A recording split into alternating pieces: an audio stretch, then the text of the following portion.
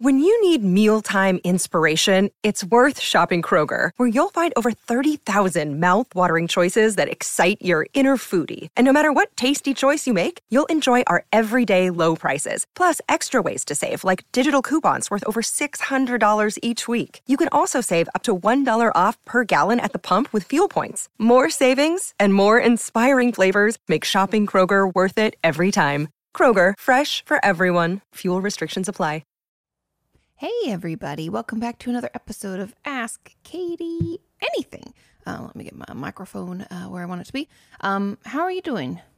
Welcome back, welcome back, welcome back. Sean and I are still in the process of moving. Things are about to get crazy. We've been doing most of our packing at night, like after work, and so doing the kitchen. And you guys, if you've been following me for a while, do you remember when I did the Marie Kondo Does This Bring Me Joy kind of thing and put all of my clothes in the living room? Well, last night, Sean and I packed our closets. And I mean, I know how much I love dresses. And so I have a ton of dresses. So I was aware and I got rid of quite a few things. But I was surprised how much Sean had. And I was like, you need to Marie Kondo your life because holy shit. He just kept pulling out more and more pants. I was like, well, how does one have so many pants? Anyway, we've lived in this apartment for 10 years, so I'm not surprised that we have accumulated some things, but it's just shocking. If anybody's moved recently, were you shocked? I'm shocked. Anyway, I hope you're doing well. I hope you've been doing some things to take care of yourself. We are not robots. I have to remind myself that. I'm kind of saying this so that I hear myself say it, but we aren't robots. We can't work 24/7. We have to take breaks. We have to do things to take care of ourselves because otherwise the world will just take. And if we give, we've got nothing left. I have 10 questions today.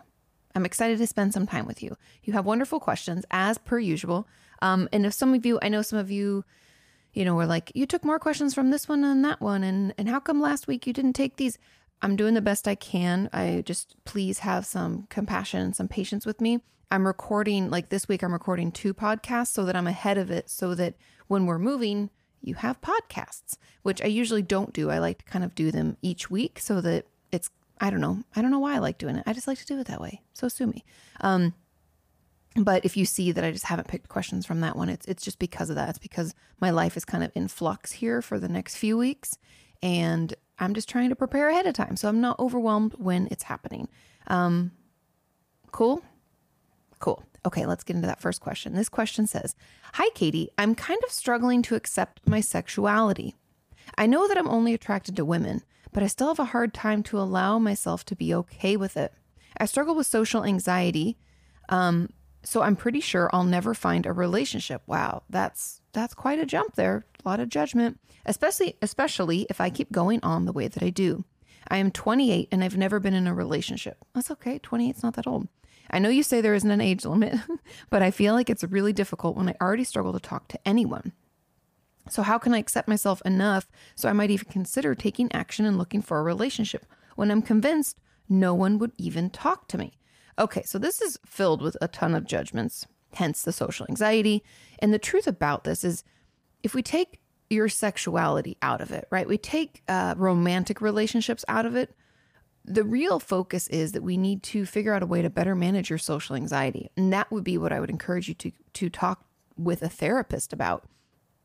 Social anxiety in general, I believe, is born out of, all anxiety is born out of a lack of confidence or self-assurance or whatever you want to call it, that kind of like deep down belief in ourselves that we're okay and that we're good enough. And so we worry all the time about how other people are perceiving us or how we interact with other people.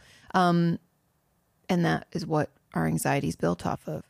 And so I think that if you went in to see a therapist and start talking about your anxiety symptoms, start working on them, start not only noticing your self-talk. I know you guys get sick of me talking about that, but it's very important. Pay attention to what you're saying to yourself. Can we make those things less judgmental? We don't have to necessarily make them positive, but can we bridge statement them? Can they be, I'm possibly not as horrible as I think I am, or I'm open to, because a lot of times with social anxiety, we have to say something like, I'm open to considering that someone might enjoy my company. Right? That's really hard. It's trying to get us to that place where we can just be open to relationships. I think so often as we get older, even especially in our 20s, because a lot of people are like, figuring out who they are, starting to date people seriously, maybe consider marriage if that's what they want, and all that jazz. We can feel behind if that's not us. When you are right, I do not believe there's an age limit, but it's causing you distress. So let's work on it. Let's start noticing how we talk to ourselves. Let's work on like building mastery is what we call it in DBT or dialectical behavior therapy. It's called building mastery. You can look it up in Google and figure it out. Read more about it if you want to know. But it's really about trying out new things, and getting good at them, or finding things that you're already kind of good at and mastering them, spending more time. Like if you kind of play the guitar and you have a few songs, can we get better at it? And can we learn a new song or something like that? Or if you're, like I said, if you really like to cook, I've offered these options in videos before, but there can be different things that we're good at, and we can put more effort into those things. We're all good at things. I know a lot of you will tell me, but I'm not good at anything.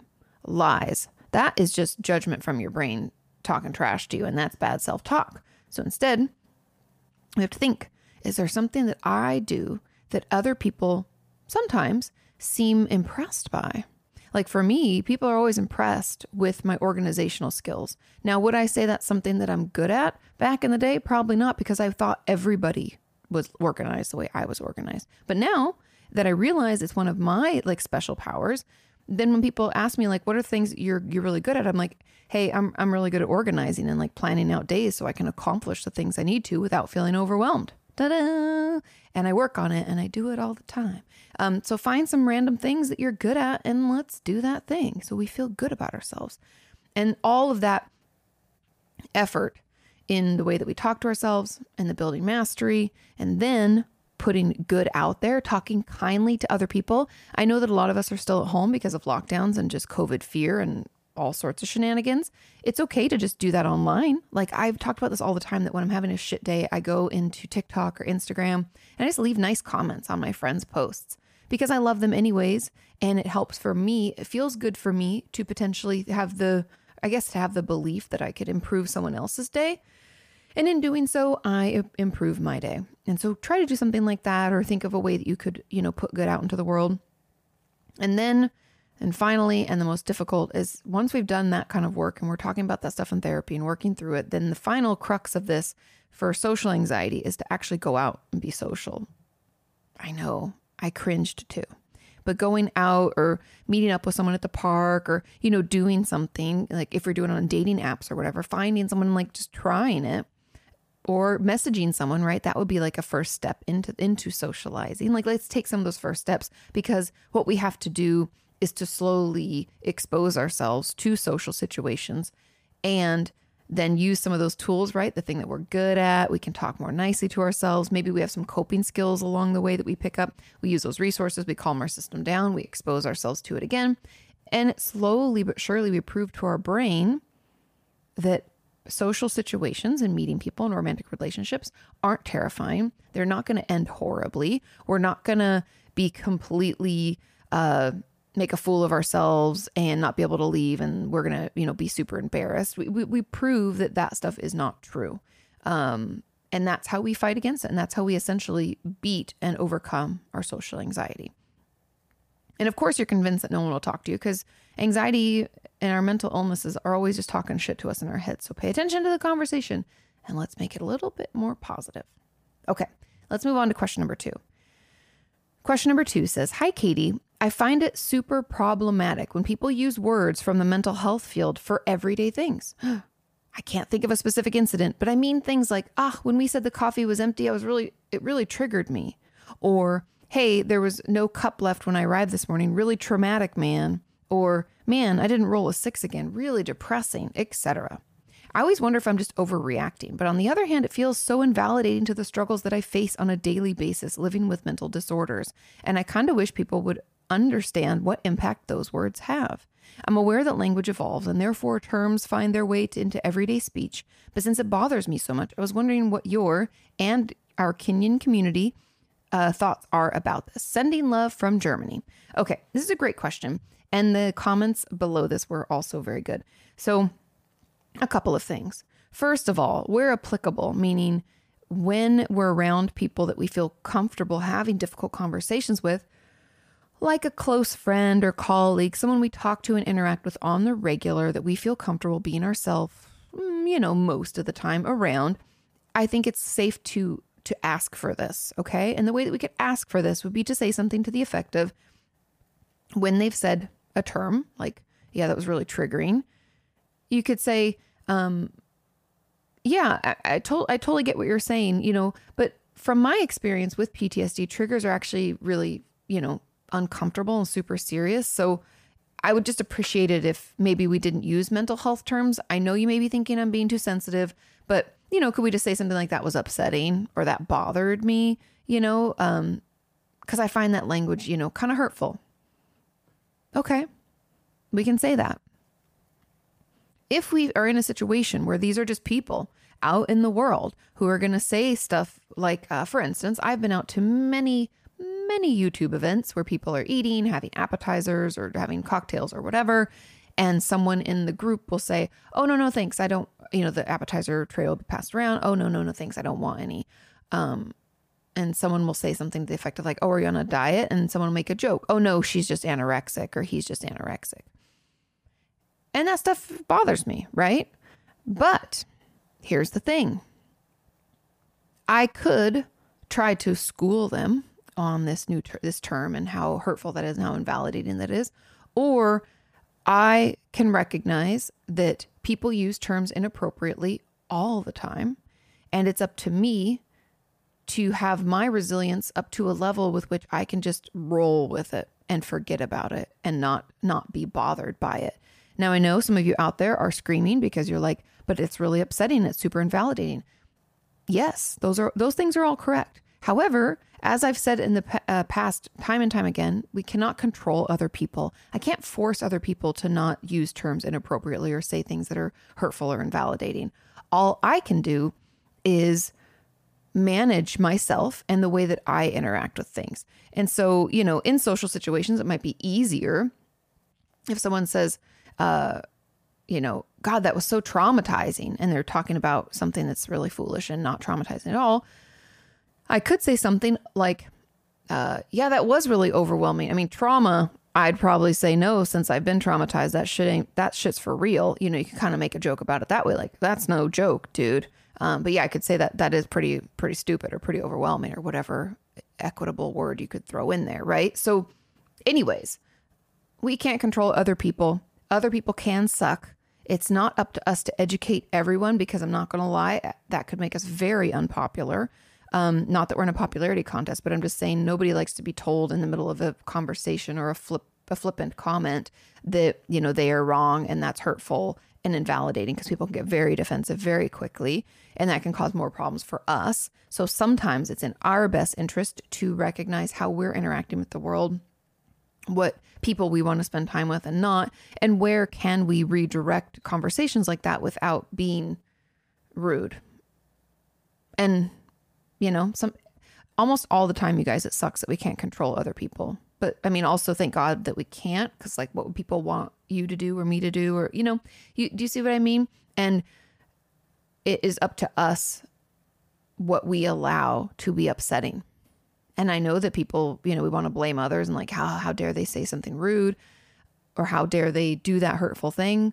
Well, A, I get to decide how much time I spend with that person. B, I get to decide if I even listen to them. If I think they're a total jerkwad loser, I don't have to pay attention. It doesn't matter. You're not important in my life.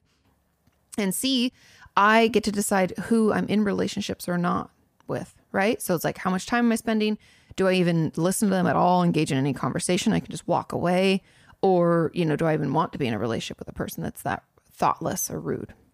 Maybe I don't. And those are the things that I can control.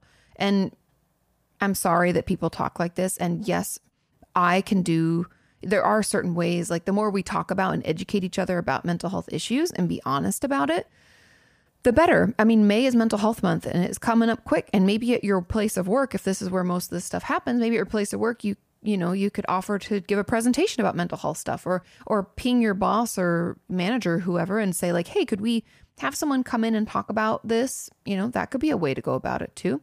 Yeah, those are just some thoughts. Hopefully that helps. I know it sucks and I'm sorry that people are being hurtful, but unfortunately people are hurtful and we have to learn how to not just roll with the punches, but how to manage it so that we don't feel terrible, because we don't deserve that. Okay, let's move on to question number 3. And it is, hi, Katie. A friend of mine with whom I was really close decided to stop talking to me out of the blue. Like one day we were talking at uni and everything was fine. At least I thought it was. And then the next she decided to stop responding to my messages. Long story short, she hasn't reached out to me for over a month. Then yesterday I asked her if I'd done something wrong, and she told me that yes, she didn't like my attitude, but she wasn't willing to further explain what she meant by that because she was going through mental health issues. My point is, should we let someone with a mental illness go, or should we persist and fight to keep the relationship going even though the mentally ill person is almost making us lose our peace? Okay, this is a great question. And there were some great comments. First of all, I love our community. I know I say it all the time, but in case you forgot, I love you guys. I love the comments below this. I love the feedback. Even in the one above it, the one I just did, somebody offered pretty much the insight and the thoughts that I offered, and you guys are just the best. So anyway, with regard to this, it's really up to you. Okay. I'm going to give you some options of things that you can do and ways that I could see this going. And then you just have to figure out which one sounds the most like you.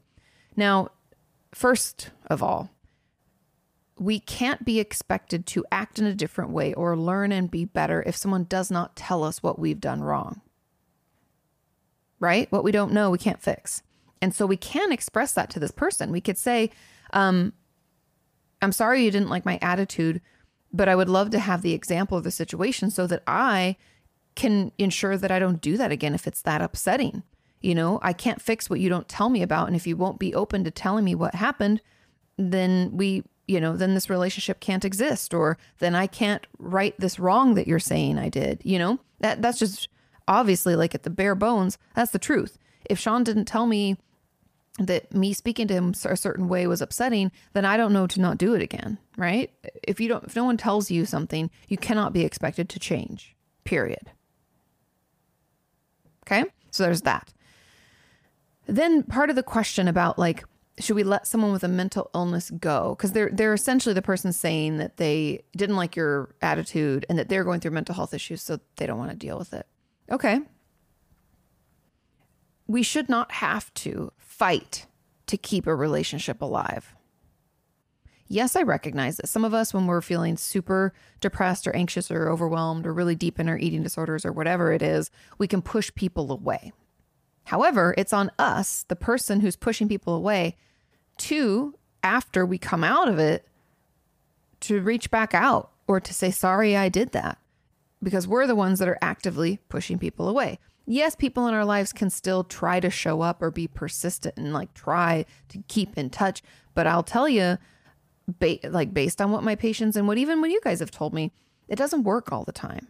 And a lot of times we just will not pick up the phone, not respond, completely ignore and ghost them. So what are they supposed to do? And that could be wasted energy for you because you feel like it's making you lose your peace. So therefore, it's like by trying to make this relationship work, maybe, is actually bad for you. And I would honestly, my advice would be to say what you need to say for you and let it go.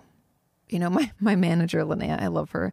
And when people just aren't being helpful and they're making things really difficult or not replying to emails or something's just not working out, she always sends me that little meme, or I think it's actually a GIF of Frozen, where it's like, let it go, let it go. And that's what we kind of have to do. And we giggle about it, but it's the truth. You can explain, hey, in order for me to be a better friend or to do better, I have to know what happened. And if you're not willing to tell me, then I guess the relationship is over, kind of thing. And then let it go, because we can't force that. We can't force her to want to still be friends with us. And it sucks, but we can give ourselves the time to grieve that, and then move on. But let me keep reading this. So a friend of mine is really close to decided to stop talking to me. First of all, you deserve better also, to just stop talking to someone out of the blue and have no reason or conversation or anything. Okay. So should we let someone with a mental illness go, or should we persist and fight to keep it going? I say we can make a good effort and then let it go. And if it ever costs you your peace, or is essentially all the effort putting into the relationship that essentially doesn't exist anymore, if that is, the burden is too high and like the cost to you is too great, right? Because there's no benefit, then we have to let it go. I do want, like, the reason I'm saying this in such a strange way is because there are caveats to this where, like, hey, you have like a really, really close friend and they're going through a tough time and you've asked them if you've done something wrong and they say no, but they just don't reply and don't get together or don't show up or don't respond or whatever on a regular basis. We can still check in on them every week or so, or every day. How are you doing? I know, you haven't replied, but just want you to know I'm thinking about you. We can do those kinds of things and check in on people. But in this particular case, I think it's best to just let it go. I don't think it's helpful for you to keep pushing. Honestly, your friend is struggling so much that they aren't able to communicate their needs. They aren't able to communicate their upsets. And therefore, you can't actually right this wrong or change behavior in a way that suits them. There's honestly nothing that you can do because they're not even giving you that opportunity. And we can communicate that to them. But then again, we have to let it go. Okay. I hope that helps. Also, I just want to say I'm sorry that this is happening and that they did that. I think ghosting is honestly one of the most hurtful and childish and most passive aggressive ways to end a relationship. Unless the person obviously is like narcissistic or abusive, then ghosting is probably the safest. But for most people, like, I mean, even like boyfriends, when I first started dating Sean, I think I probably already shared the story, but when I started dating Sean, and I just really liked him from the beginning, right? Like I was totally excited about him, wanted to call him all the time, but couldn't because got to play cool, right? There were other guys that I'd gone on dates with. And one in particular had like been texting me a lot and calling me a lot. And Sean had like asked me if we were going to, be exclusive. Like, were we not going to see anybody else? Or maybe I brought it up. I honestly don't even know because who cares? But I think it was him. Anyway, when we talked about that and we decided, yes, we were going to be exclusive. I called the few guys that I had been talking with or gone on dates with and said, I just want you to know that this can't go anywhere romantically. I'm seeing someone and we're going to be exclusive, and it felt good, although awkward, to make that call and to talk to them. But I'll tell you that all but one said, wow, so you're going to call me, not just ignore me? I guess thanks, even though that sucks. It's not that hard, you guys. And it's just a little bit of mutual respect. I respected them. I didn't hate those guys. They were super nice. And like, I'd liked them and they were like kind of friends that then we got on like a date or two. And I just wanted them to know that like, hey, I can't be texting you because now I have a boyfriend. Right.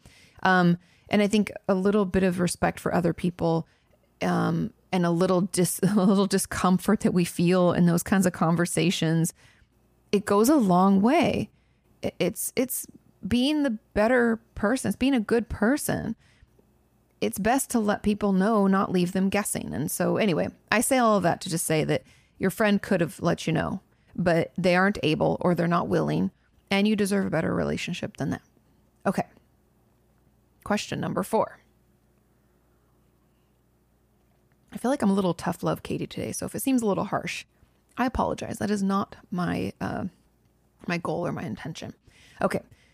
Question 4 says, hi, Katie. Can you please talk about complex PTSD and chronic trauma? My therapist recently told me that I have both of these, and it's really scary. Is the quote unquote chronic trauma just going to keep happening over and over again? How do I make it stop? Thank you for everything you do. Of course. Okay, so I think there's a little confusion here.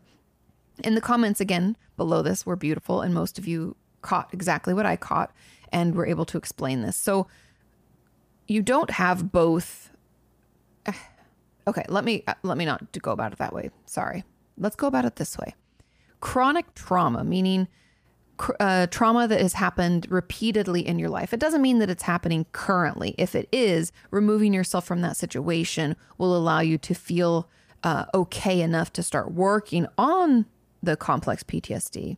But really chronic trauma is, I believe that what your therapist is saying is that you've had multiple traumas in your life leading to a diagnosis of complex PTSD. Now, complex PTSD is not in the DSM, but the DSM is kind of a loser and doesn't like to add things and is very limited. And I don't really love it all the time. But PTSD in and of itself on its own, like having, like a one trauma or even a few spread out throughout our life. Not everyone who's had more than one trauma has complex PTSD, but a lot of people do.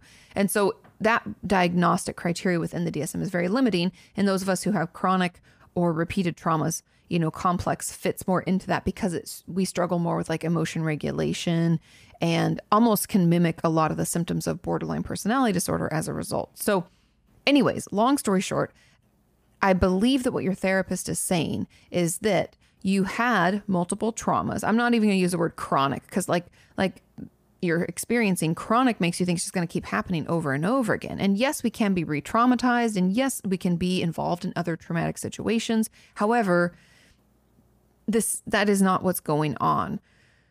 It's the fact that you have been repeatedly traumatized in your life, leading to a diagnosis of complex PTSD. You are not going to be, traumatized over and over and over and over again, as long as we're, treating ourselves properly, working in therapy at a pace that feels okay, using our resources, finding ways to cope, like better and more healthy coping skills and all of that stuff. So how do you make it stop? You keep talking to your therapist about your traumatic experiences as much as possible. Something that can really, really help when we have complex PTSD or multiple traumas is to put together what's called a trauma timeline, where we try to lay out as much as we can remember, because as we all know, trauma memories, very difficult, very confusing, but we can lay them out chronologically. And this can help us just kind of see what's happened more clearly and be able to fill in some blanks where we can be like, oh, wait, no, this one couldn't have happened after that because we moved into that new house, right? It can help us kind of make sense of what otherwise can feel very, very confusing and messy. And so trauma timelines are extremely beneficial. I highly recommend them. And then the second stage is talking through those traumas along the timeline in as much detail as possible without dissociating, becoming completely overwhelmed and not being able to stay present. And it's a slow go. It's hard work, but it can and will get better. And we do know through research that the best therapy for trauma is actually, one part talk therapy and one part exposure therapy, where we actually expose ourselves to things that are normally very triggering, find ways to calm our system down. And because otherwise, when we've been repeatedly traumatized, part of PTSD, whether it's complex or regular PTSD, part of those diagnoses is that we avoid things that remind us of the trauma or are upsetting or triggering anyway. And so our world can get much smaller and smaller and smaller until I've had patients who struggle to leave the house or go to any public place because people around them is too overwhelming. And so we don't want that to happen. And so exposure therapy will broaden our world and our life and make it, more livable, because the people who traumatized us or the situations that did that have already taken too much from us and they don't deserve any more. We need to take that back, take back our life. So that's my advice. I also really love, in a book that I read and referenced a ton I have a book about trauma called Traumatized. My book Traumatized is coming out this September. You can actually pre-order it now on Amazon. I think it's in the next month, I'll do the actual announcement. You guys can see the cover. I just don't have one with me to show it to you right now. But anyways, I read a book a ton and referenced it in my book. And that book is called The Body Keeps the Score. And it's a beautifully written and researched. It's a little heady. It takes some time to digest all that the author was writing about, because he shares so many different research studies and case studies with his patients and personal stories. But it's so helpful, so informational, and can help you maybe better understand your response or what you're experiencing as a result of your complex PTSD, if that makes sense. And so, so that's how I feel about that. You don't have both in the way that you were thinking, that one's going to keep happening. It's you have complex PTSD as a result of repeated traumas. I hope that clears that up. And please ask any follow-ups if you have them. Okay, let's move on to question number 5. Question number 5 says, "Hi, Katie. How do I remember things that are helpful for me?" Oh my God, my patients have asked this question over and over. "I feel like my brain just turns off when I think about things that I can do for my mental health. With YouTube videos, I can recognize things that I relate to. But the moment the video tells me something I can do about it, I forget. I can't even remember it long enough to write it down, and I can't summarize it while the video is playing. I've also seen a therapist 3 times and written down things for the session every time, but I can't remember that the note even exists until I leave. Then I end up saying, I don't know, to everything and can't remember what I wanted to say.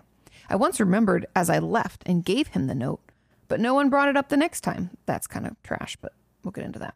How do I get anything from therapy or YouTube videos? Does this mean I'm not ready to fix it yet or something like that? Okay. Again, comments on this were amazing and beautiful. I have a couple of thoughts. So first of all, you can enlist a support person, meaning a therapist, or possibly and probably better is like a best friend or a close sibling or someone that you're okay sharing stuff with, and have them help you write some things down. When you watch a YouTube video, if you can talk it out with them, you can have someone assist you when it comes to tangibly writing things down so you can remember them. Okay. But second, and that as I continued to read this question, I believe this is actually what is happening. I think you're dissociating. I think there's some kind of overwhelm that you're experiencing and you're just like shutting down. And that's why you can't remember anything. And of course, at the end of session, then you're like, oh my God, I remember that I have this letter. Here you go. Because the stress and pressure of the session has come down. And so there are a couple things we can do. Number one, we can try to recognize if this is happening. Meaning, is it only when we're overwhelmed? Is it regular in other parts of our life? Is it easy for us to remember things? Check in on that first, because there could be something else going on. Like, for instance, if you were my patient, I would say, hey, I'm going to need you to see your regular doctor and get some blood work. And I'd also like you to see a psychiatrist so that we can kind of figure out what's going on, right? Is this something to do with something else going on in your body, right? Are we struggling to focus and concentrate because maybe we have really low, really low potassium or iron, or what's going on? Again, I'm not a doctor, but I lean on them to tell me if something is off. Okay. Then I'd personally ask you a lot about your sleep to see if that's why you're not remembering things or it's hard to focus or concentrate. And seeing a psychiatrist will look into other things like that as well. Do we think it's depression? Is that why? Do we think, what's it associated with? Is it ADHD? Is it PTSD and dissociation? Like I suspect, what is it? And that will help us know more.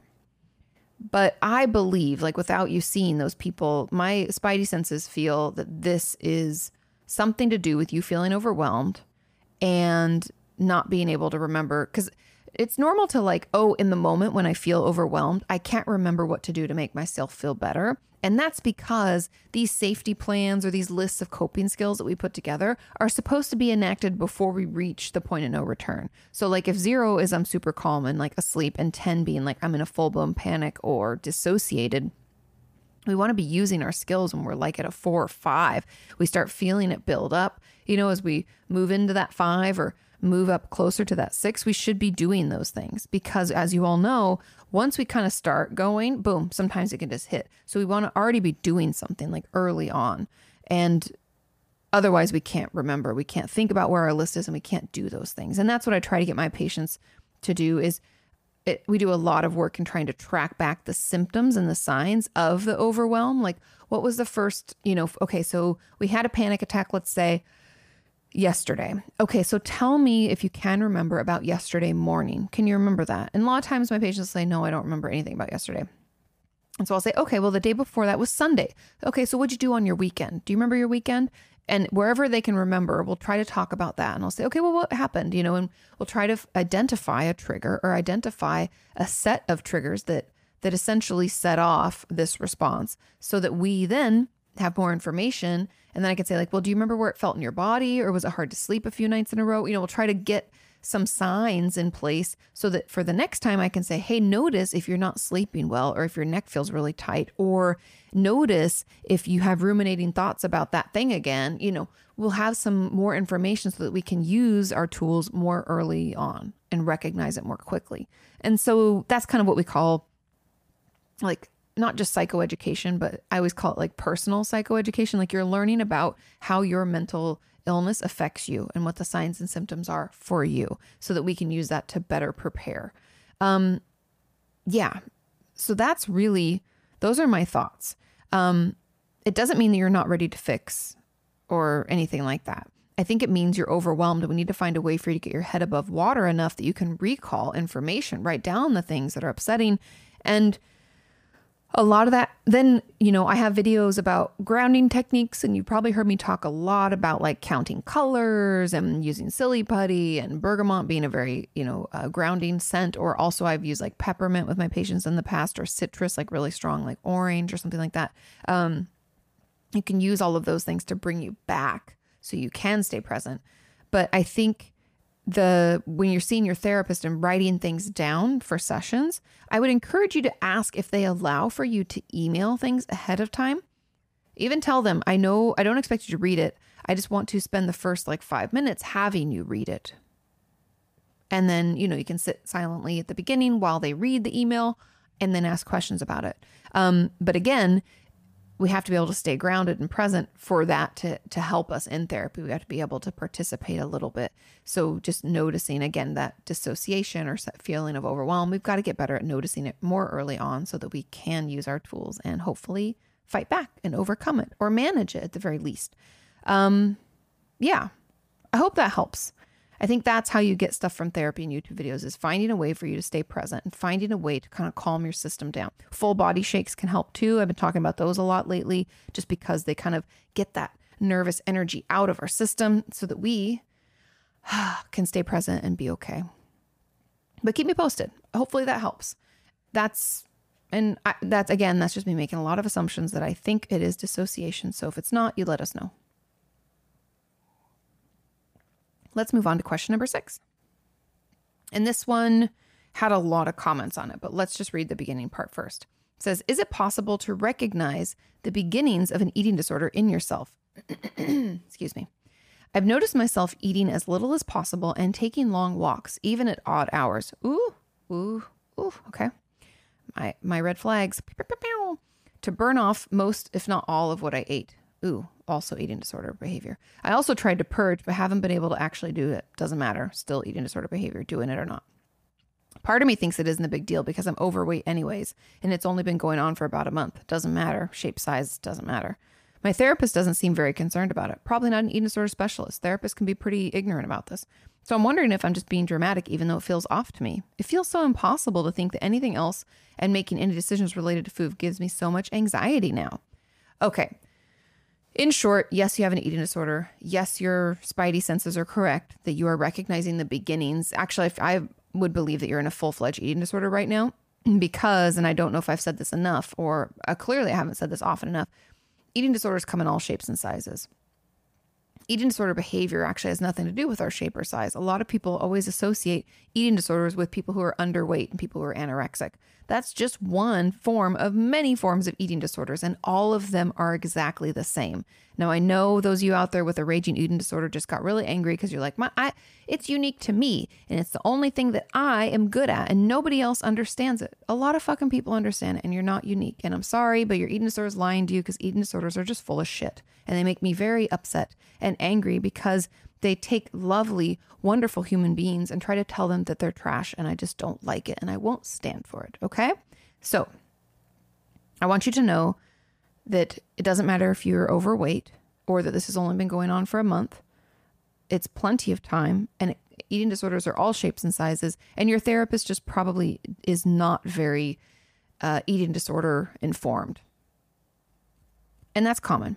The reason my channel actually exists back in the day, 10 years ago now, or over 10 years ago, I guess, I created the channel because there were not enough people in Los Angeles, where I live, who fully understand and are able to properly treat eating disorders. And that's where the channel was born out of. I used to complain to Sean all the time that we had no one to refer out to when I worked at this eating disorder treatment center. And it was very upsetting to me that because we refer people out and they'd come back because things weren't helpful, or someone was, didn't know what they were doing or whatever. And anyway, so that's why my channel exists. So unfortunately, there are a lot of therapists out there who just don't get it. And that's okay. Not all we can't specialize in everything. Therapists can't know about everything.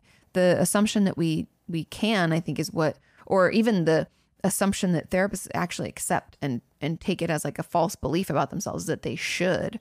I think we should have, honestly, in a perfect future, I wish that therapists, just like doctors, like specialize in a certain component of our mental health and focused in on that, because it's the, there's a term they use, like, master of none. What is it? It's like, you're kind of good at everything, so you're a master of none. Oh, jack of all trades, master of none. That's the phrasing. And the therapists end up being that because we're kind of forced to talk about and try to help our patients with all sorts of things that maybe we're not that educated on. And I think your therapist maybe is just not that educated on eating disorders.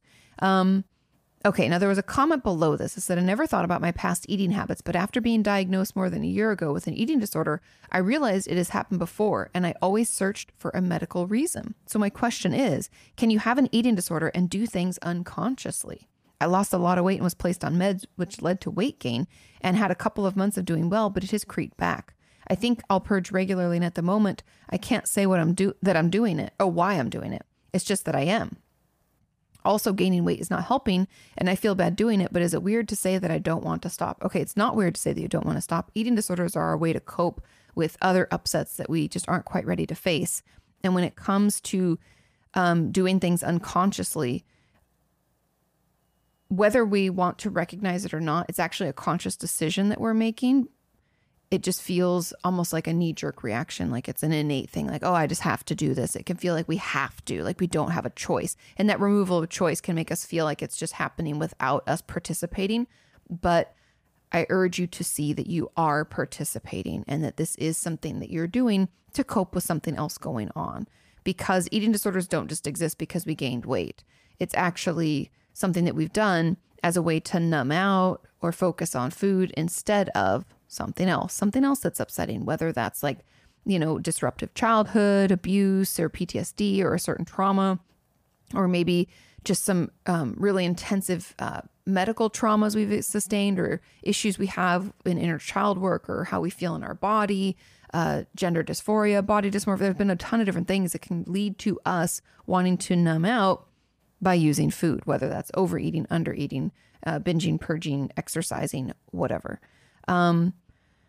So yes, and you don't want to stop because it's the only thing you have that's working for you right now. It's the only way that you know how to cope. And so talking about it in therapy and finding some other coping skills. Yes, I know the other coping skills do not work as well as the good ones and the healthy ones. The healthy ones don't work as well as the eating disorder. I know that and I recognize that, but keep trying because we know where the eating disorder takes us, right? It takes us to a place where we can't concentrate. All we think about is food. It makes us feel like shit about who we are, what we look like. And yeah, it can just take away all the joy from our life. So it's kind of a bummer. Okay. Now let's move into the second question or the second comment on this question. And that says, I get this too. I'm not sure if I'm making it up though. I find myself not eating at all at school simply because people won't notice. That's an eating disorder. I can't tell you how many of my patients over the years started out doing this because my parents won't notice because I'm at school. So they don't eat anything all day long. And if they can try to put off eating breakfast before they go to school, even better. It's just, these are strange rules around food that other people who don't have eating disorders do not have and do not think about. Okay, it says, so my people won't notice like my parents, and it's an easy way not to eat. However, when I'm home, I'm fine and I can eat however much I like. I have a question for you. If you were forced to eat at school, would you be able to eat whatever you like at home? Be honest, because my thought is that your eating disorder just screamed, hell no. Okay. And then says, is it weird or is it normal? It's normal for eating disorder behavior. I also find myself thinking about food way too often. Ding, ding. It's because it's an eating disorder and what I can do to avoid it. Yet I really don't care about calories or weight. Thanks so much. That's because eating disorders don't have anything to do with calories or weight. Some of us focus on the numbers because it gives us a thing to, again, focus on instead of actually acknowledging the pain and the hurt that we're experiencing. Others of us just focus on the control of the food. And it actually has nothing to do with weight or calories. It's more about the fact that I got away with it or I did this. And we focus all of our brain space and energy on that so that, again, we don't have any room to think about the thing that we're trying to avoid. Eating disorders are a great coping skill and a great avoidance tactic. Now, someone said, But yes, just to wrap that last comment up, yes, that's an eating disorder. Please talk to someone about it. Because if we don't, I know that it only gets worse. Okay, now the next comment says, as a further add-on, Katie, is it healthy or unhealthy to do my own eating disorder scale or ED belief questionnaire or a similar diagnostic tool? Is it better to do it with a therapist? I suppose I'm generally curious about a few behaviors and beliefs that I have related to food and image, but I don't want to fall into the trap of self-diagnosing and ruminating, if that makes sense. But at the same time, I don't feel like booking into therapy without knowing if I fit the label. Oh, interesting. My thought about this is it's not really unhealthy for you to do the questionnaire yourself. However, the thing about questionnaires and diagnostic tools is that as a layperson, meaning not a mental health professional or a clinician of some sort, you're not going to actually know how to interpret the data. Yes, you can be like, oh, I fall within this range. That means I have an eating disorder. Okay, we can do that. Sure.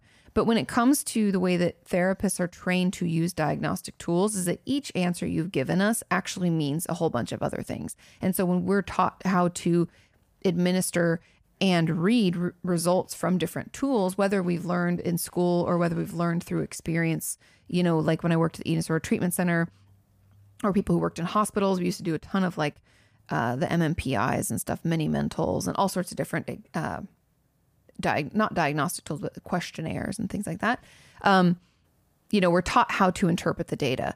And because you weren't taught that, you're only getting like part of the answer. So I would caution you against thinking that those are going to tell you whether or not you have an eating disorder, because first of all, questionnaires, I have my own issues with testing and assessment and how sometimes we can get false negatives and false positives depending on how honest the person is when they answer. Obviously, I would assume you're doing it for your own and you would want to be honest, but I'm just, telling you how I feel about it. You don't have to fit any label to actually need to get, mental health support or help.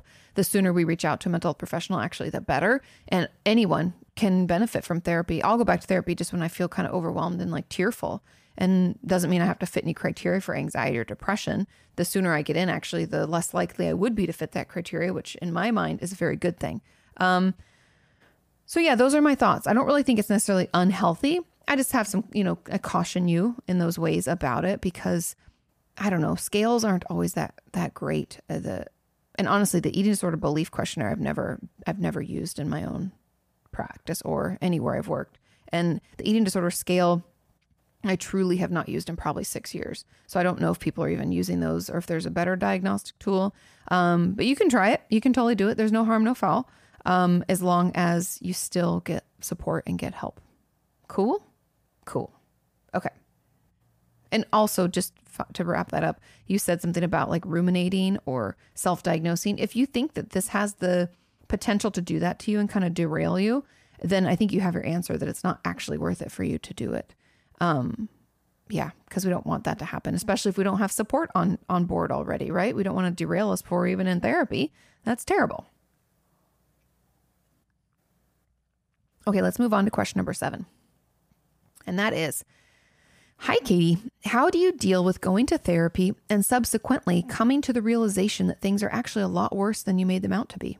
I started therapy about 3 months ago, and I thought that I would be working through anxiety and mild depression. But after being curious about my life circumstances up until this point, I realized that many of them were traumas and that I may have complex PTSD. Also, after only a couple sessions, my therapist realized that I'm autistic. Did you guys hear Sean sneeze? I hope you did. This is quite shocking because I am 22, but empowering because I understand better now what makes me different and I'm working to accept it. Therapy has also given me the space to explore to being gender non-conforming in addition to being queer, which instigates another onslaught of thoughts. Most of my days ruminating and researching about trauma and neurodiversity, which my therapist has warned against doing continuously. Yes. Because I'm so desperate to make sense of my past and finally giving myself the space to think about it rather than repress it. So how can I stop ruminating about my life as a result of being in therapy and having the space to do so, which is awesome, but overwhelming. Totally get it. Such that I can reintegrate into normal life while knowing these things about myself. I love this question. And I think a lot of us can feel that way when we finally get diagnosed with something, because for many of my patients, upon receiving a diagnosis, just like this person said, once they realize that they're autistic, there's like two parts to it. There's one part that's usually like shocked and kind of overwhelmed and wants to learn everything about it. And I've even had patients who then question it. They're like, I don't think I am. That's not quite right. And I'm like, hey, here's some helpful research. Here are some videos. Here's some things to check out. You let me know, it's your diagnosis. So you have every right to question it and push back. But then along with that, like questioning, shock, oh my God, then there's the validation. I can't tell you how many of my patients over the years have said, it just feels good to know that I'm not like crazy, or I'm not just weird, or it wasn't that I just didn't fit in. I'm actually just different than people. Like my brain works differently. Like even my ADHD patients over the years have said, oh my God, I always just thought I was lazy or stupid. Right. And so we can have these false narratives we've created about ourselves to explain a diagnosis that we just haven't been given. And so it can be really healing and really helpful to get properly diagnosed and to finally find out, hey, like to my ADHD patients, I'm not lazy and stupid. I have ADHD. My brain just works differently. It's always seeking out dopamine, and it's hard for me to find joy in the benign or mundane things in life, right? So it can be really helpful. And in the case of this person, realizing that you're autistic has probably given you this whole other view where you're like, oh my God, all this like masking that I've been doing is why I found certain situations or people super exhausting, or why I always felt like disconnected, like I'd miss things and like I was kind of different. And, people reminded me or said things that made me feel like I was weird or different, right? It can be so empowering and validating to know that that's why, and help you then come to learn about and accept yourself as you are, instead of, again, these like false, hurtful narratives about you. So that's really great. Okay. But that's not your question. I just had to talk about that a little bit. So your question is, how can I stop ruminating about my life? So what I would actually encourage you to do is be a little bit more structured about this. And I can understand the obsession, especially I just did a video about autism and autism spectrum disorders and how people prefer to be called autistic, and all of the missteps and mishaps and misunderstandings that there are out there about those with ASD. Okay. And I'm just calling it, in that blanket, which I know people want to say like for autistics. And I'm happy to use that phrasing too, but I just want people to know that's what I'm referencing is ASD. So anyways, long story short, there's a reason that you've become so, fixated on it, and it can be hard to tear it apart and like tear yourself away from it so that because it feels like we finally have answers, right? And a lot of autistic people get very fixated on certain things and want to find out everything about it. And that interest, it like works with our brain, right? We're super engaged and interested, and it can be really difficult for us to think about anything else. And so if you're able, and I don't know, everyone who has autism is different, but from what I've read, and again, I do not specialize in ASD, so take this with a grain of salt and be happy to, I'm open to pushback or comments and constructive criticism about this. But from what I've read and from what I understand from other members of our community is that we have to kind of set these boundaries and transitions around when we're going to allow ourselves to go down rabbit holes and get caught in rumination. Okay. So what I mean by that is that it's perfectly fine for you to, look into, explore being gender nonconforming and being queer and being autistic and what that means. And researching about trauma and neurodiversity within reason. So set a timer and allow yourself, I'd max out at an hour, 40 minutes to an hour, 5 days a week. And we set this structure up and we have timers that go off. And I'd encourage you, just because people, the people that I've known that are autistic and autistic people in our community have told me that the transitions are usually what's kind of rough, and we can need a little bit of time. So set a timer that's going to go off 5 minutes early, or have that first alarm go 5 minutes and then another one go off 5 minutes later. And at that point, that you have to move out of that and into something else. That's again, I'd be open in the comments if anybody wants to leave other tools and tactics and ways that they help themselves transition. That would be wonderful and super beneficial. But that's my thought about it. Those are my thoughts, is like, if we have structure to when we're going to allow ourselves to do the psychoeducation, because I'm going to be honest that it can be helpful to know some things about it, but knowing about something isn't healing or working through it. That's just knowledge. A lot of times we can get caught in logic brain where we like want to logically make sense of something that, I'm going to be honest with you here, like trauma doesn't always make logical sense. Most of the time it doesn't at all. And it can be really, it can be detrimental to our recovery or undermine our recovery to focus on that so much. And that's probably why your therapist is like, let's not do this too much, because we can spend so much time in it that then when it doesn't work out the way that we've researched, right? Because everyone's experience is different. Or if our experience being autistic isn't reflected in what we read online, it can be very frustrating or invalidating again, or whatever, right? There's so many ways that we can almost, without meaning to, harm ourselves in our recovery by doing these deep, intensive, unending dives into research and understanding and education and like Reddit threads and blogs. And I mean, the internet is wonderful because we have so much access, but it's also terrible because there's so many like quote unquote resources that aren't actually good resources. They're not founded in fact. They're, people sharing experience, which isn't wrong, but there's also like fake experts touting beliefs or things that they think. And we just want to be very careful and protect this like newly found information about ourselves, right? And but we don't want to snuff it. We want to give ourselves time to think about it and engage with it. And one thing I would actually encourage you to do is to engage online with other people who feel similar to you, meaning whether it's in the autistic community or gender nonconforming or being queer, like if you want to be, part of the LGBTQ stuff online, picking a group or something that feels like home to you.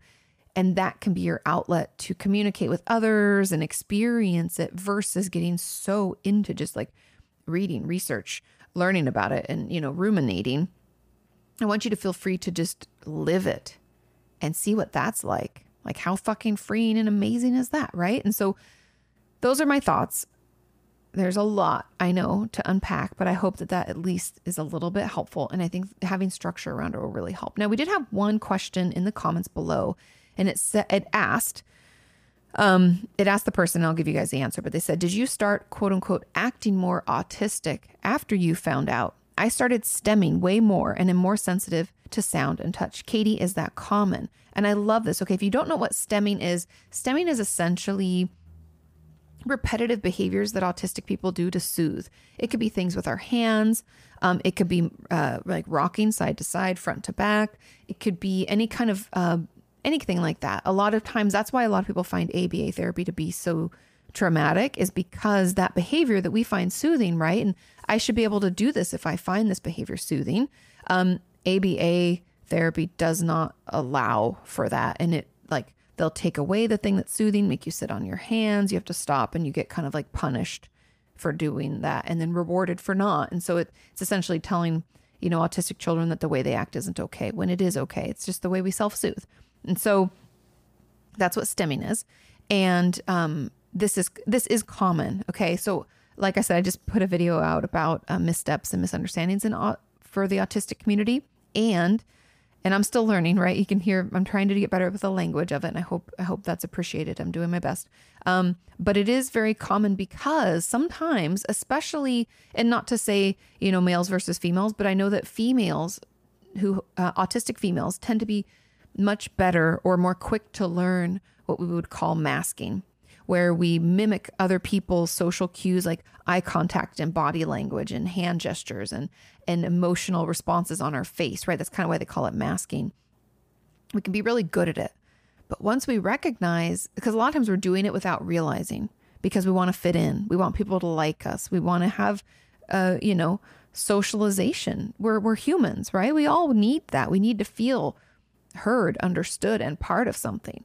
And so once we've gotten diagnosed and we realize that we are autistic, then we're like, oh, I don't have to do that anymore. And we can kind of let that masking or that kind of defense mechanism or wall or whatever you want to call it, we can let that guard down and we can feel more free. Again, that validation to be ourselves, we can feel more free to do that.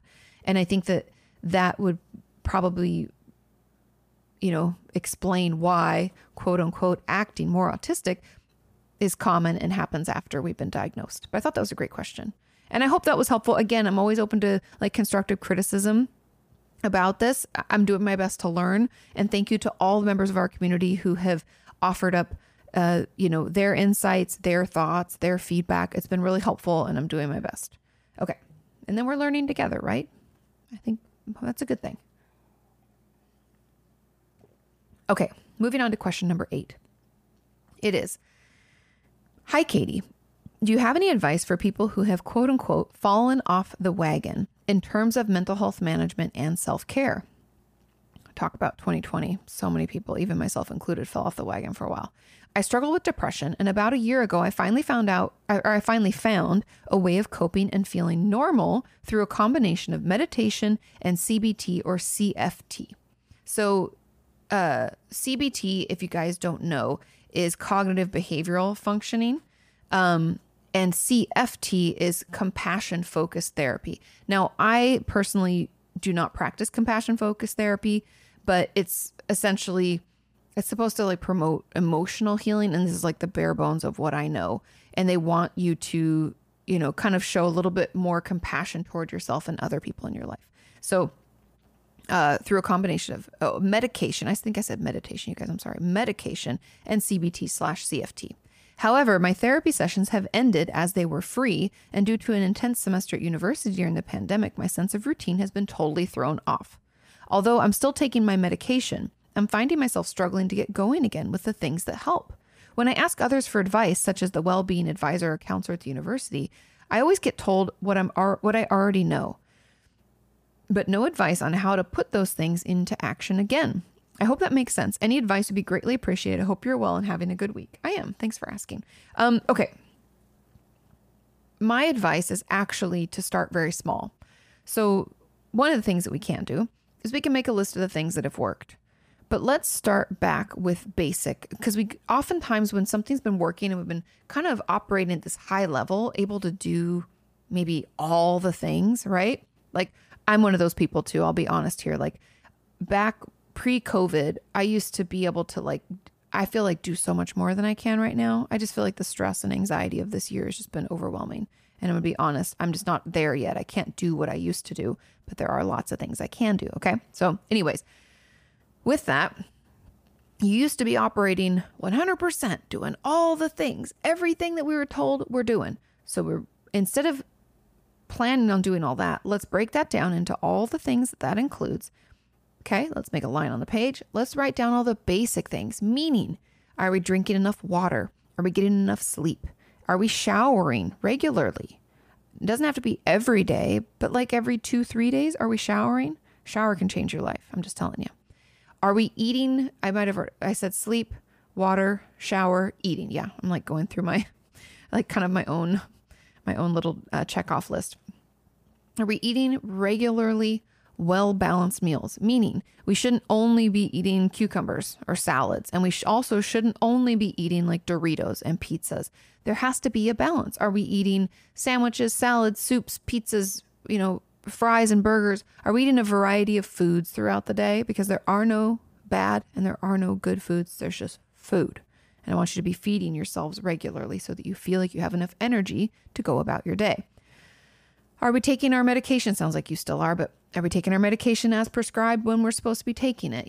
Just going to those basic things can help us feel more motivated and actually better about ourselves so that then we can tackle just one of the other things that used to help. So maybe let's say as part of our CBT work, we did some thought tracking. I don't know. I'm pretty sure you're probably past that, but it's an example. One worksheet, one thing. Okay, so can we thought track twice this week? Is that something that we can do, right? Let's start a little bit smaller, because the thing about motivation is that if we set the bar really high, we have this huge list of things to do, we slip up on one and don't finish it, and we want to go black and white thinking. It's a basic cognitive distortion / defense mechanism. We're like all or nothing. So we're like, fuck it. I already messed up. I'm done with this. And we just don't do any other work or help ourselves at all anymore, right? We're in or we're out. But if we have barely anything on our list, so today I want you to drink water, I want you to shower, and that's it. Okay. So we have those two things. Then we check. And as we check the boxes of those lists, We feel good. We feel accomplished. I did all the things I was supposed to do today. Katie said today, all I had to do was to eat breakfast and drink enough water. And I did it. Bing, bing, bing. Winner, winner, chicken dinner. And we start to feel better about ourselves and we feel more empowered to do maybe a little bit more the next day or the next week or whatever. And so starting small, starting with our basic self-care, kind of meeting ourselves where we're at. I would just encourage you to meet yourself where you're at and add one extra thing and see how that helps. And then the second component of this and the second part of my answer is your medication may not be enough right now.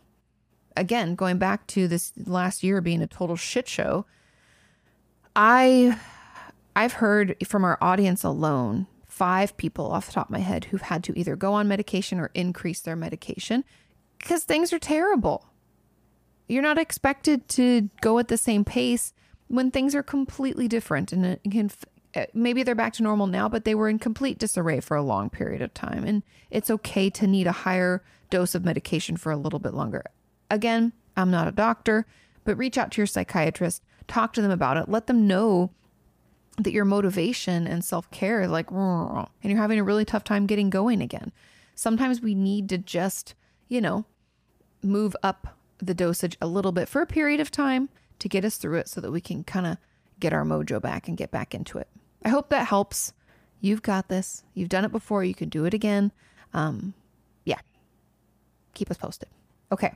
Moving on to question number 9. It says, how do I deal with existential thoughts / depression brought on by my isolation and trauma in my childhood? I feel impossibly alone in this, and no one I share my thoughts with actually understands. I have got an answer for you. Groups.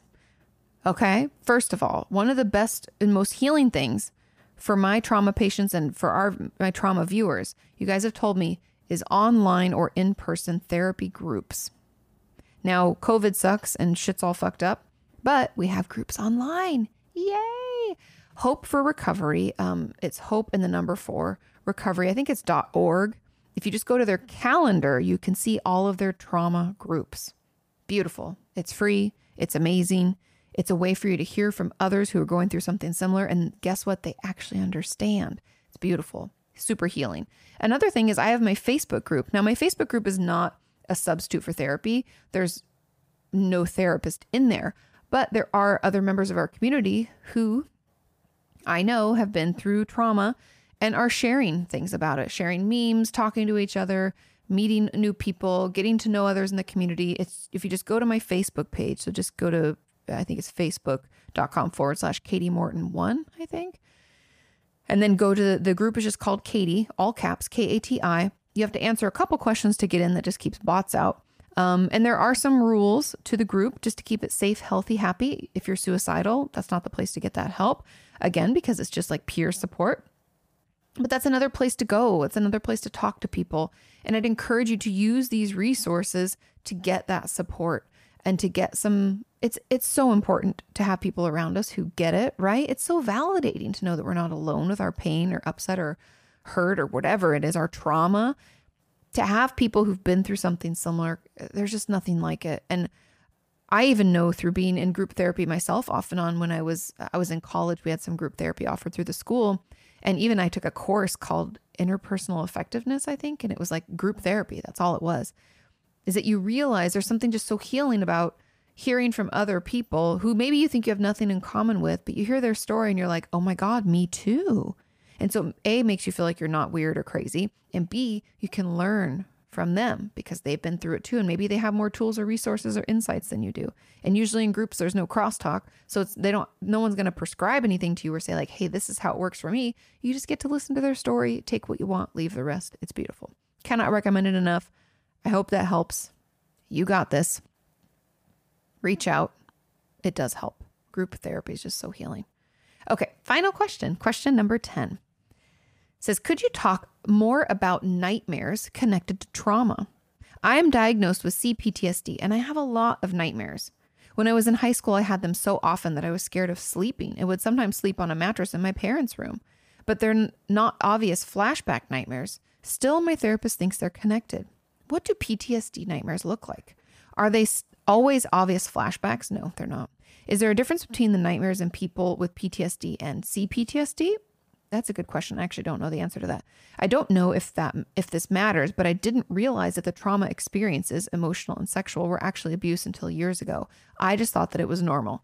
That's very normal. We don't know what's weird or not until we talk to other people about it, right? And hear from other people about it. So, okay, let's talk about nightmares and trauma.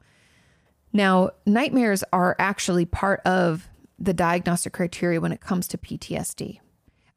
Cannot imagine there being a difference between nightmares from those of us who have complex PTSD to those of us who have PTSD. I think it's actually more just differing person to person, depending on the nature, not just the nature, but like the subject matter of the nightmares are going to be different person to person, right? The frequency, there can be a lot of that. Now, I would hypothesize that those of us with complex PTSD, meaning we've had repeated traumas in our life, are more likely to have more repeated nightmares.